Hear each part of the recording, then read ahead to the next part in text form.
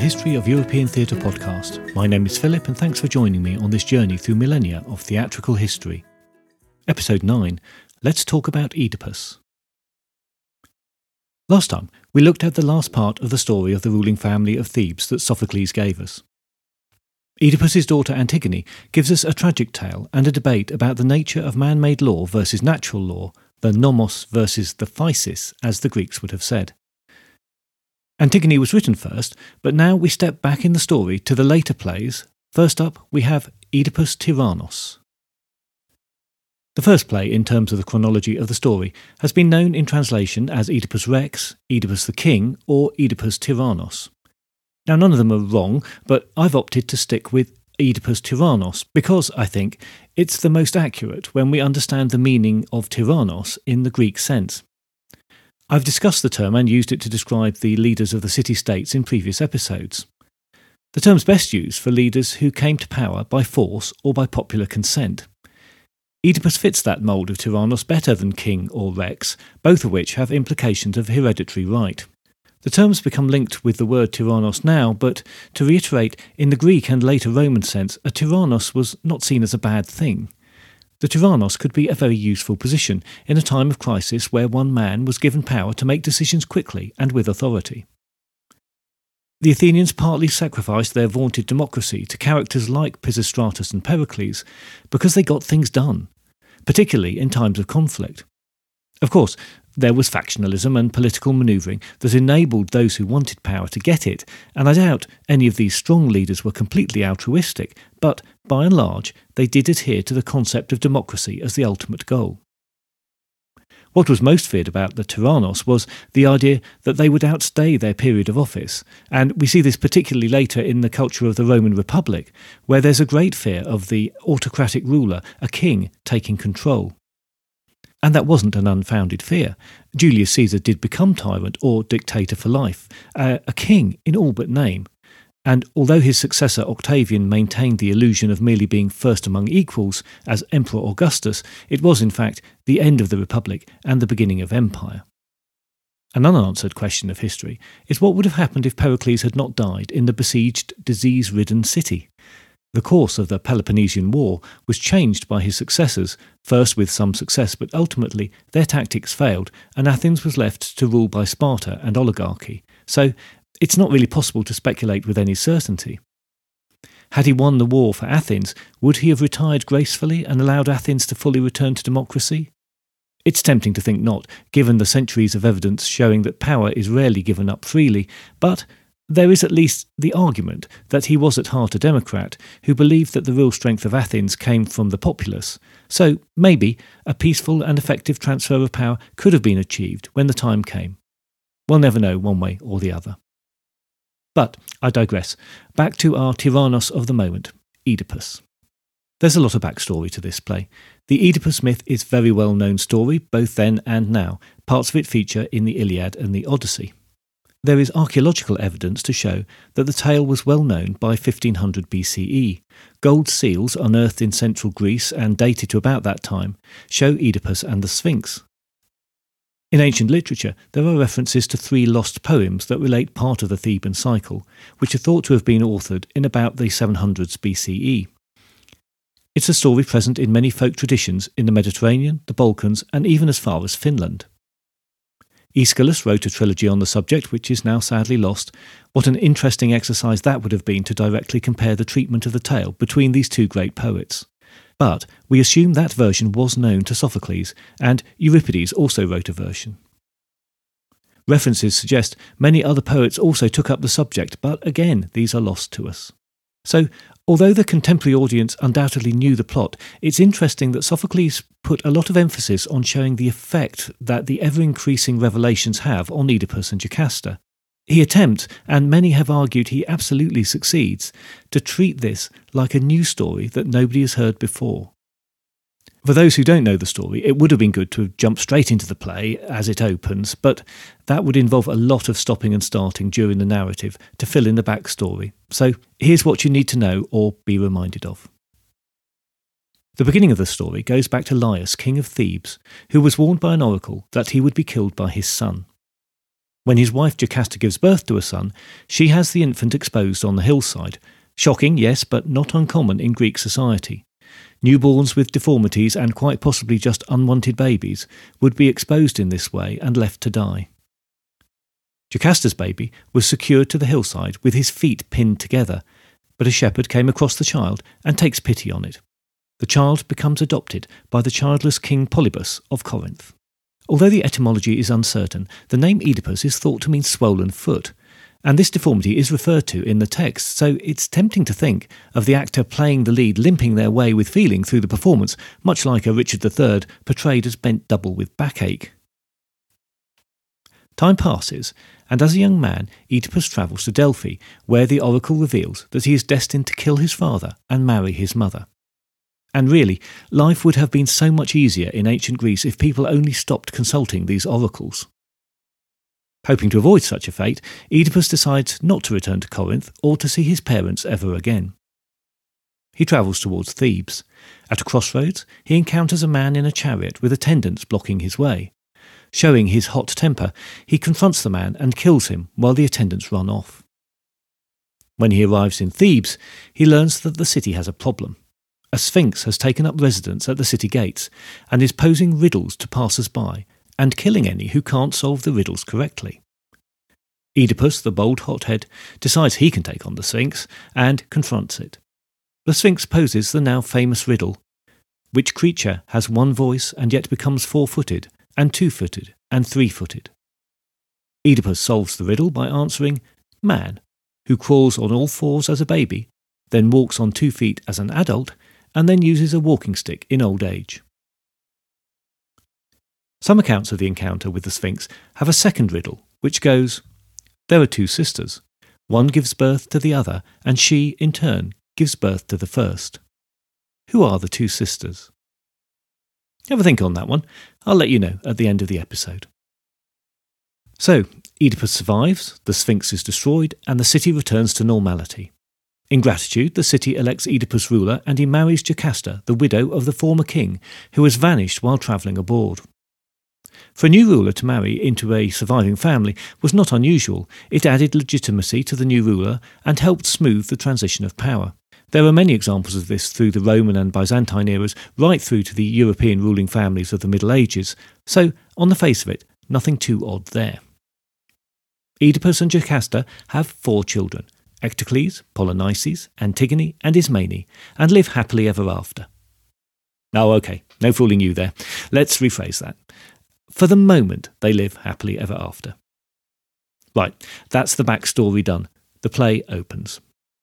And it opens with Thebes in trouble again.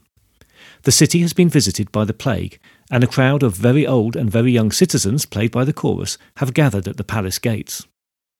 Oedipus enters to see what their heartfelt prayer is about. He is reminded of the suffering of the people as crops fail and women and animals become sterile. He's also reminded that he is the leader of Thebes because he saved the city by solving the riddle of the Sphinx, as they look to him for leadership again. From the start, Oedipus seems quite arrogant, and although he says he has sympathy with the plight of the people, it's not convincing. He refers to himself as "I, Oedipus, your world-renowned king." And only shortly after expressing his own bafflement at the cause of the suffering, he adds that he's not unaware of that suffering of the people and has already sent his brother-in-law Creon to the oracle at Delphi for advice. He expects Creon's return any moment, but he also sends for the blind seer Tiresias. Seems like he had such faith in these oracles that he needed a kind of backup oracle, just in case. Creon enters and brings the good tidings, as he puts it, that the oracle has revealed the cause of the plague. It has been visited on the city because the death of King Laius has never been avenged. Once it is, the plague will leave. Oedipus immediately vows to find the perpetrator and exact revenge, promising to blind the culprit. He is determined to take this on because Laius died childless, so has no one to take on the task, and if the same fate were to befall him, he would want someone to take revenge for his own death. As Oedipus waits for Tiresias with growing impatience, it's established that only one witness to the killing of Laius survives, and Oedipus sends for him so that he can be questioned closely. When Tiresias does arrive, led by a boy, he's reluctant from the start. His opening lines are, Alas, alas, what misery to be wise when wisdom profits nothing. This old law I had forgotten, else I would not be here. This reluctance is driven by fear of the king's hot temper, which is coming more and more to the fore. In his anger, Oedipus declares that Tiresias himself must have committed the crime, so the old man pointedly counters with, "You are the man, you the accused polluter of this land." And then, even more explicitly, "I say you are the murderer of the man whose murderer you pursue." So, Sophocles is not trying to hide anything here. Only some 300 lines or so into the play, and we have the problem laid out for all to see. Except Oedipus doesn't get it, and he's enraged. He accuses Tiresias of being in league with Creon in an attempt to overthrow him. The old man departs in fear, but not before delivering one more resounding prophecy. "I go, but first I tell you why I came. I don't fear your frown, for you cannot harm me. Hear then. The man who you sought to arrest with threats and warrants this long while, the wretch who murdered Laius, the man is here. He passes for an alien in this land, but soon will prove a native-born Theban, and yet his fortune will bring him little joy." Creon returns and defends himself against the accusation of treason. Through the exchange with Tiresias and now with Creon, the pitch of the arguments has risen steadily, the exchanged lines becoming shorter and quicker. Oedipus is both arrogant and petty, while leaping to aggressive accusations as his ire rises and rises. Creon holds his own, but we have to note that this is the same tactic he uses later when faced with Antigone's disobedience in Sophocles' earlier play. It seems that in Sophocles' view he has learnt nothing, or perhaps become equally as blinded by power as his brother-in-law is now. Here is just one part of the exchange. Oedipus: "I would not have you banished, no, but dead, that man may mark the wages that envy reaps." Creon: "I see you will not yield nor credit me." Oedipus: "None but a fool would credit such as you." Creon: "You art not wise." Oedipus: "Wise for myself, at least." Creon: "Why not for me too?" Oedipus: "Why, for such a knave?" Creon: "Because you lack sense." Oedipus: "Yet kings must rule." Creon: "Not if they rule ill." Oedipus: "Oh, my Thebans, hear him." Creon: "Your Thebans? Am I not a Theban too?" Jocasta enters and tries to calm the argument.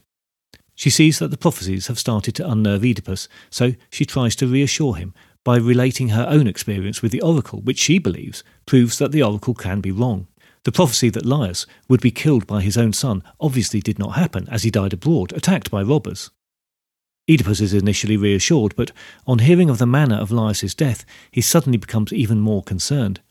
He gets Jocasta to describe her former husband and what she knew of the circumstances of his death. As they await the summoned witness, Oedipus reveals to Jocasta that he's concerned because he killed a man in circumstances that fit her description closely. As the awful truth begins to dawn on them both, Oedipus clings to the hope that the witness will repeat the story Jocasta remembered from the time, that her husband was set on by a gang of robbers and not a single assailant. Jocasta leaves to pray at the shrine of Apollo, and a messenger enters with the news that King Polybus of Corinth is dead, and the citizens wish Oedipus to succeed him. Oedipus is relieved to hear his father died of natural causes, and he was in no way responsible, but is still concerned at the idea that he could return to Corinth and live with his mother. What might that lead to? The returned Jocasta is reassuring. Why should a mortal man be afraid, with no assured foreknowledge of the sport of chance? Better to live careless life from hand to mouth. Do not fear this wedlock with your mother. How often does it chance that a man dreams that he has wed his mother?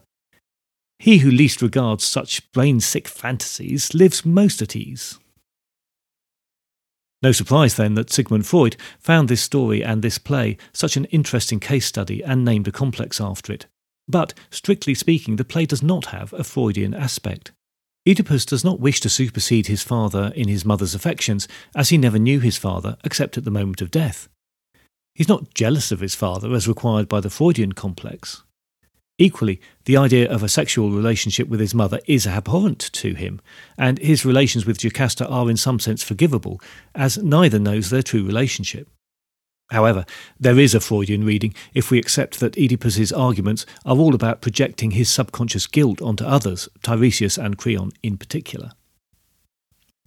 Oedipus is still haunted by the prophecy, and, eager to reassure him and no doubt curry favour with his soon-to-be king, the messenger tells him of how he knows Oedipus by his foot deformity, and that it was he, a former shepherd, who handed the foundling to the royal couple in Corinth. This is the moment of recognition for Oedipus and Jocasta, and some commentators regard it as one of the greatest ever written. In that moment, hope turns to despair, the ultimate moment of catharsis. For Aristotle, it was the perfect example of how a moment of recognition leads to enlightenment, closely followed by a reversal of fortune and decline into tragedy. Oedipus is determined to divine the absolute truth and will not be deterred, despite Jocasta's best efforts. His nature will not allow for half measures. She exits despondent. "O woe, you poor wretch! With that last word I leave you henceforward silent evermore." Still partly blind to the truth, he assumes she is concerned that his birth is in fact lowly and not royal. The aged shepherd arrives. Under threats from Oedipus and in a careful what you wish for moment, the story of the found child is fully revealed, and Oedipus has no possibility of doubt about the terrible truth. He did indeed kill his father and sleep with his mother. His children are also his siblings. He rushes off in mental anguish. The chorus chants sadly of the heavy hand of fate in the lives of men, until a messenger enters to proclaim that Jocasta has hung herself, and that, on finding her body, Oedipus had cut it down, torn a brooch from her clothes, and blinded himself with the pin. Of course, we don't see the act, but the blind Oedipus staggers back onto the stage. Presumably, this was effected with a change of mask. The images used in the play previously collide. The once ankle-pinned Oedipus has now put pins in his own eyes. He relies on a stick to tap his way around, becoming the last age of man from the Sphinx's riddle. His own hot-headed and cruel treatment of others is thrown back at him as Creon takes control and deliberates over his fate. They agree on exile for Oedipus and a decent burial for Jocasta. His only request is to see his daughters once more, and as he embraces them, he bemoans their difficult futures, referring to them as sisters rather than daughters. The curse he hands down to the generations is the curse of incest. Appropriately, the chorus ends the play on a sombre note. "Look all, countrymen and Thebans, this is Oedipus the Great, he who knew the Sphinx's riddle and was the mightiest in our state. Who of all our townsmen gazed not on his fame with envious eyes? Now in what a sea of troubles sunk and overwhelmed he lies. Therefore, wait and see life's ending before you count one mortal blessed. Wait until free from pain and sorrow he has gained his final rest." During my research on this play, I've seen it much praised in parts, but also much criticised, often over exactly the same parts. The recorded praise started with Aristotle, who saw it as the best example of playwriting, the original well-made play, and believed it should be studied and emulated by all poets. Some see the plotting as the strong point, where no element can be removed or changed without the effect of the whole suffering.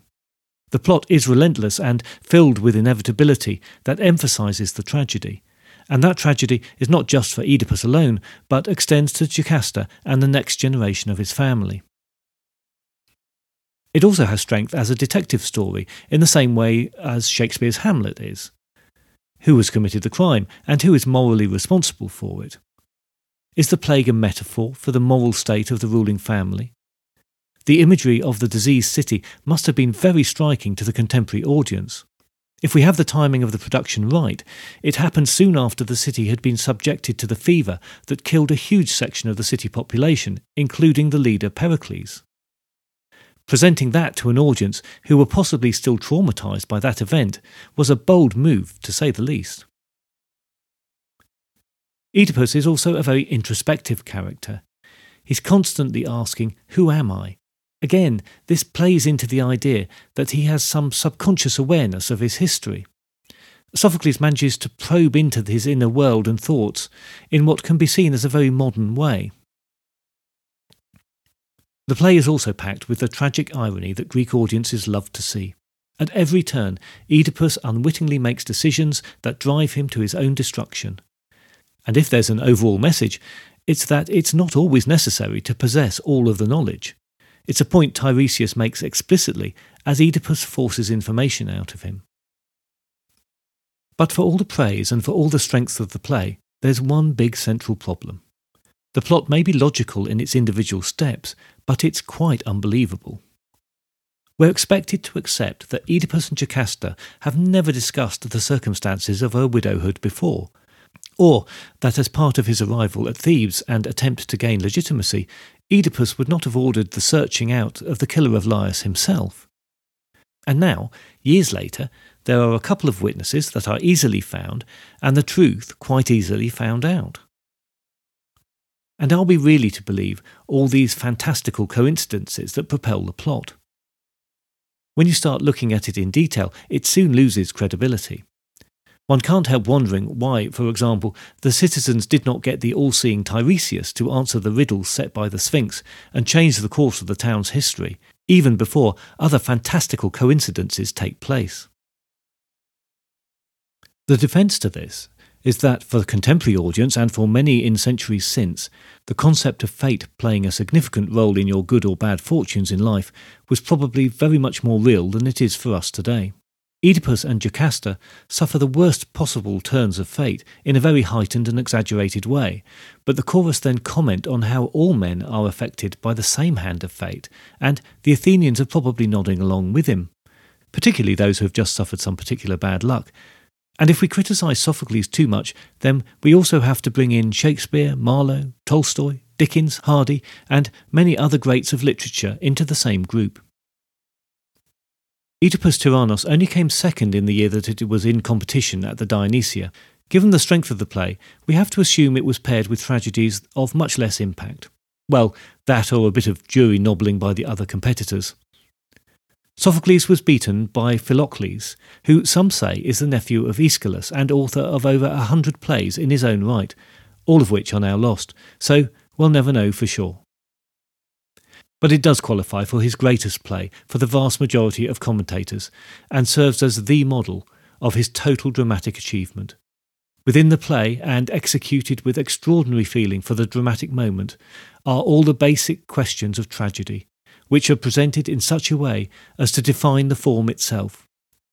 It sets the norm for tragedy in a way that possibly cannot be claimed for any other surviving work. The ancient story has intense dramatic appeal. Through Seneca, the theme was transmitted to a long succession of playwrights, including Corneille, Dryden and Voltaire. In the post-Freudian world, it's had special resonance, providing inspiration for a Stravinsky oratorio, André Gide's play and Jean Cocteau's novel, The Infernal Machine.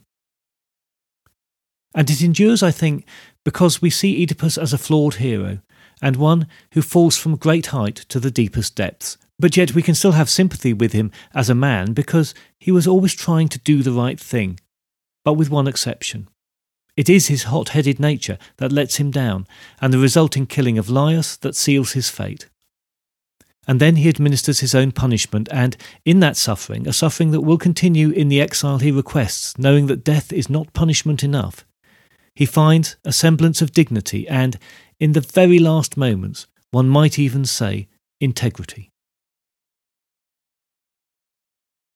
Next time, we continue with Oedipus and look at the sequel to Oedipus Tyrannos that Sophocles wrote 50 years later, Oedipus at Colonus. Colonus was Sophocles' hometown, and this play seems to have particular significance, coming from an old but still well-respected poet. We meet an older, calmer and wiser Oedipus. He is a very different sort of hero in this very different play. And remember the second riddle that some accounts of the myth include? The one that goes, there are two sisters, one gives birth to the other, and she, in turn, gives birth to the first. Who are the two sisters? The answer is night and day. Both words are feminine in ancient Greek. I look forward to your company next time, but if you have any comments or concerns in the meantime, you can contact me by email at thoetp@gmail.com or via Twitter @thohetp.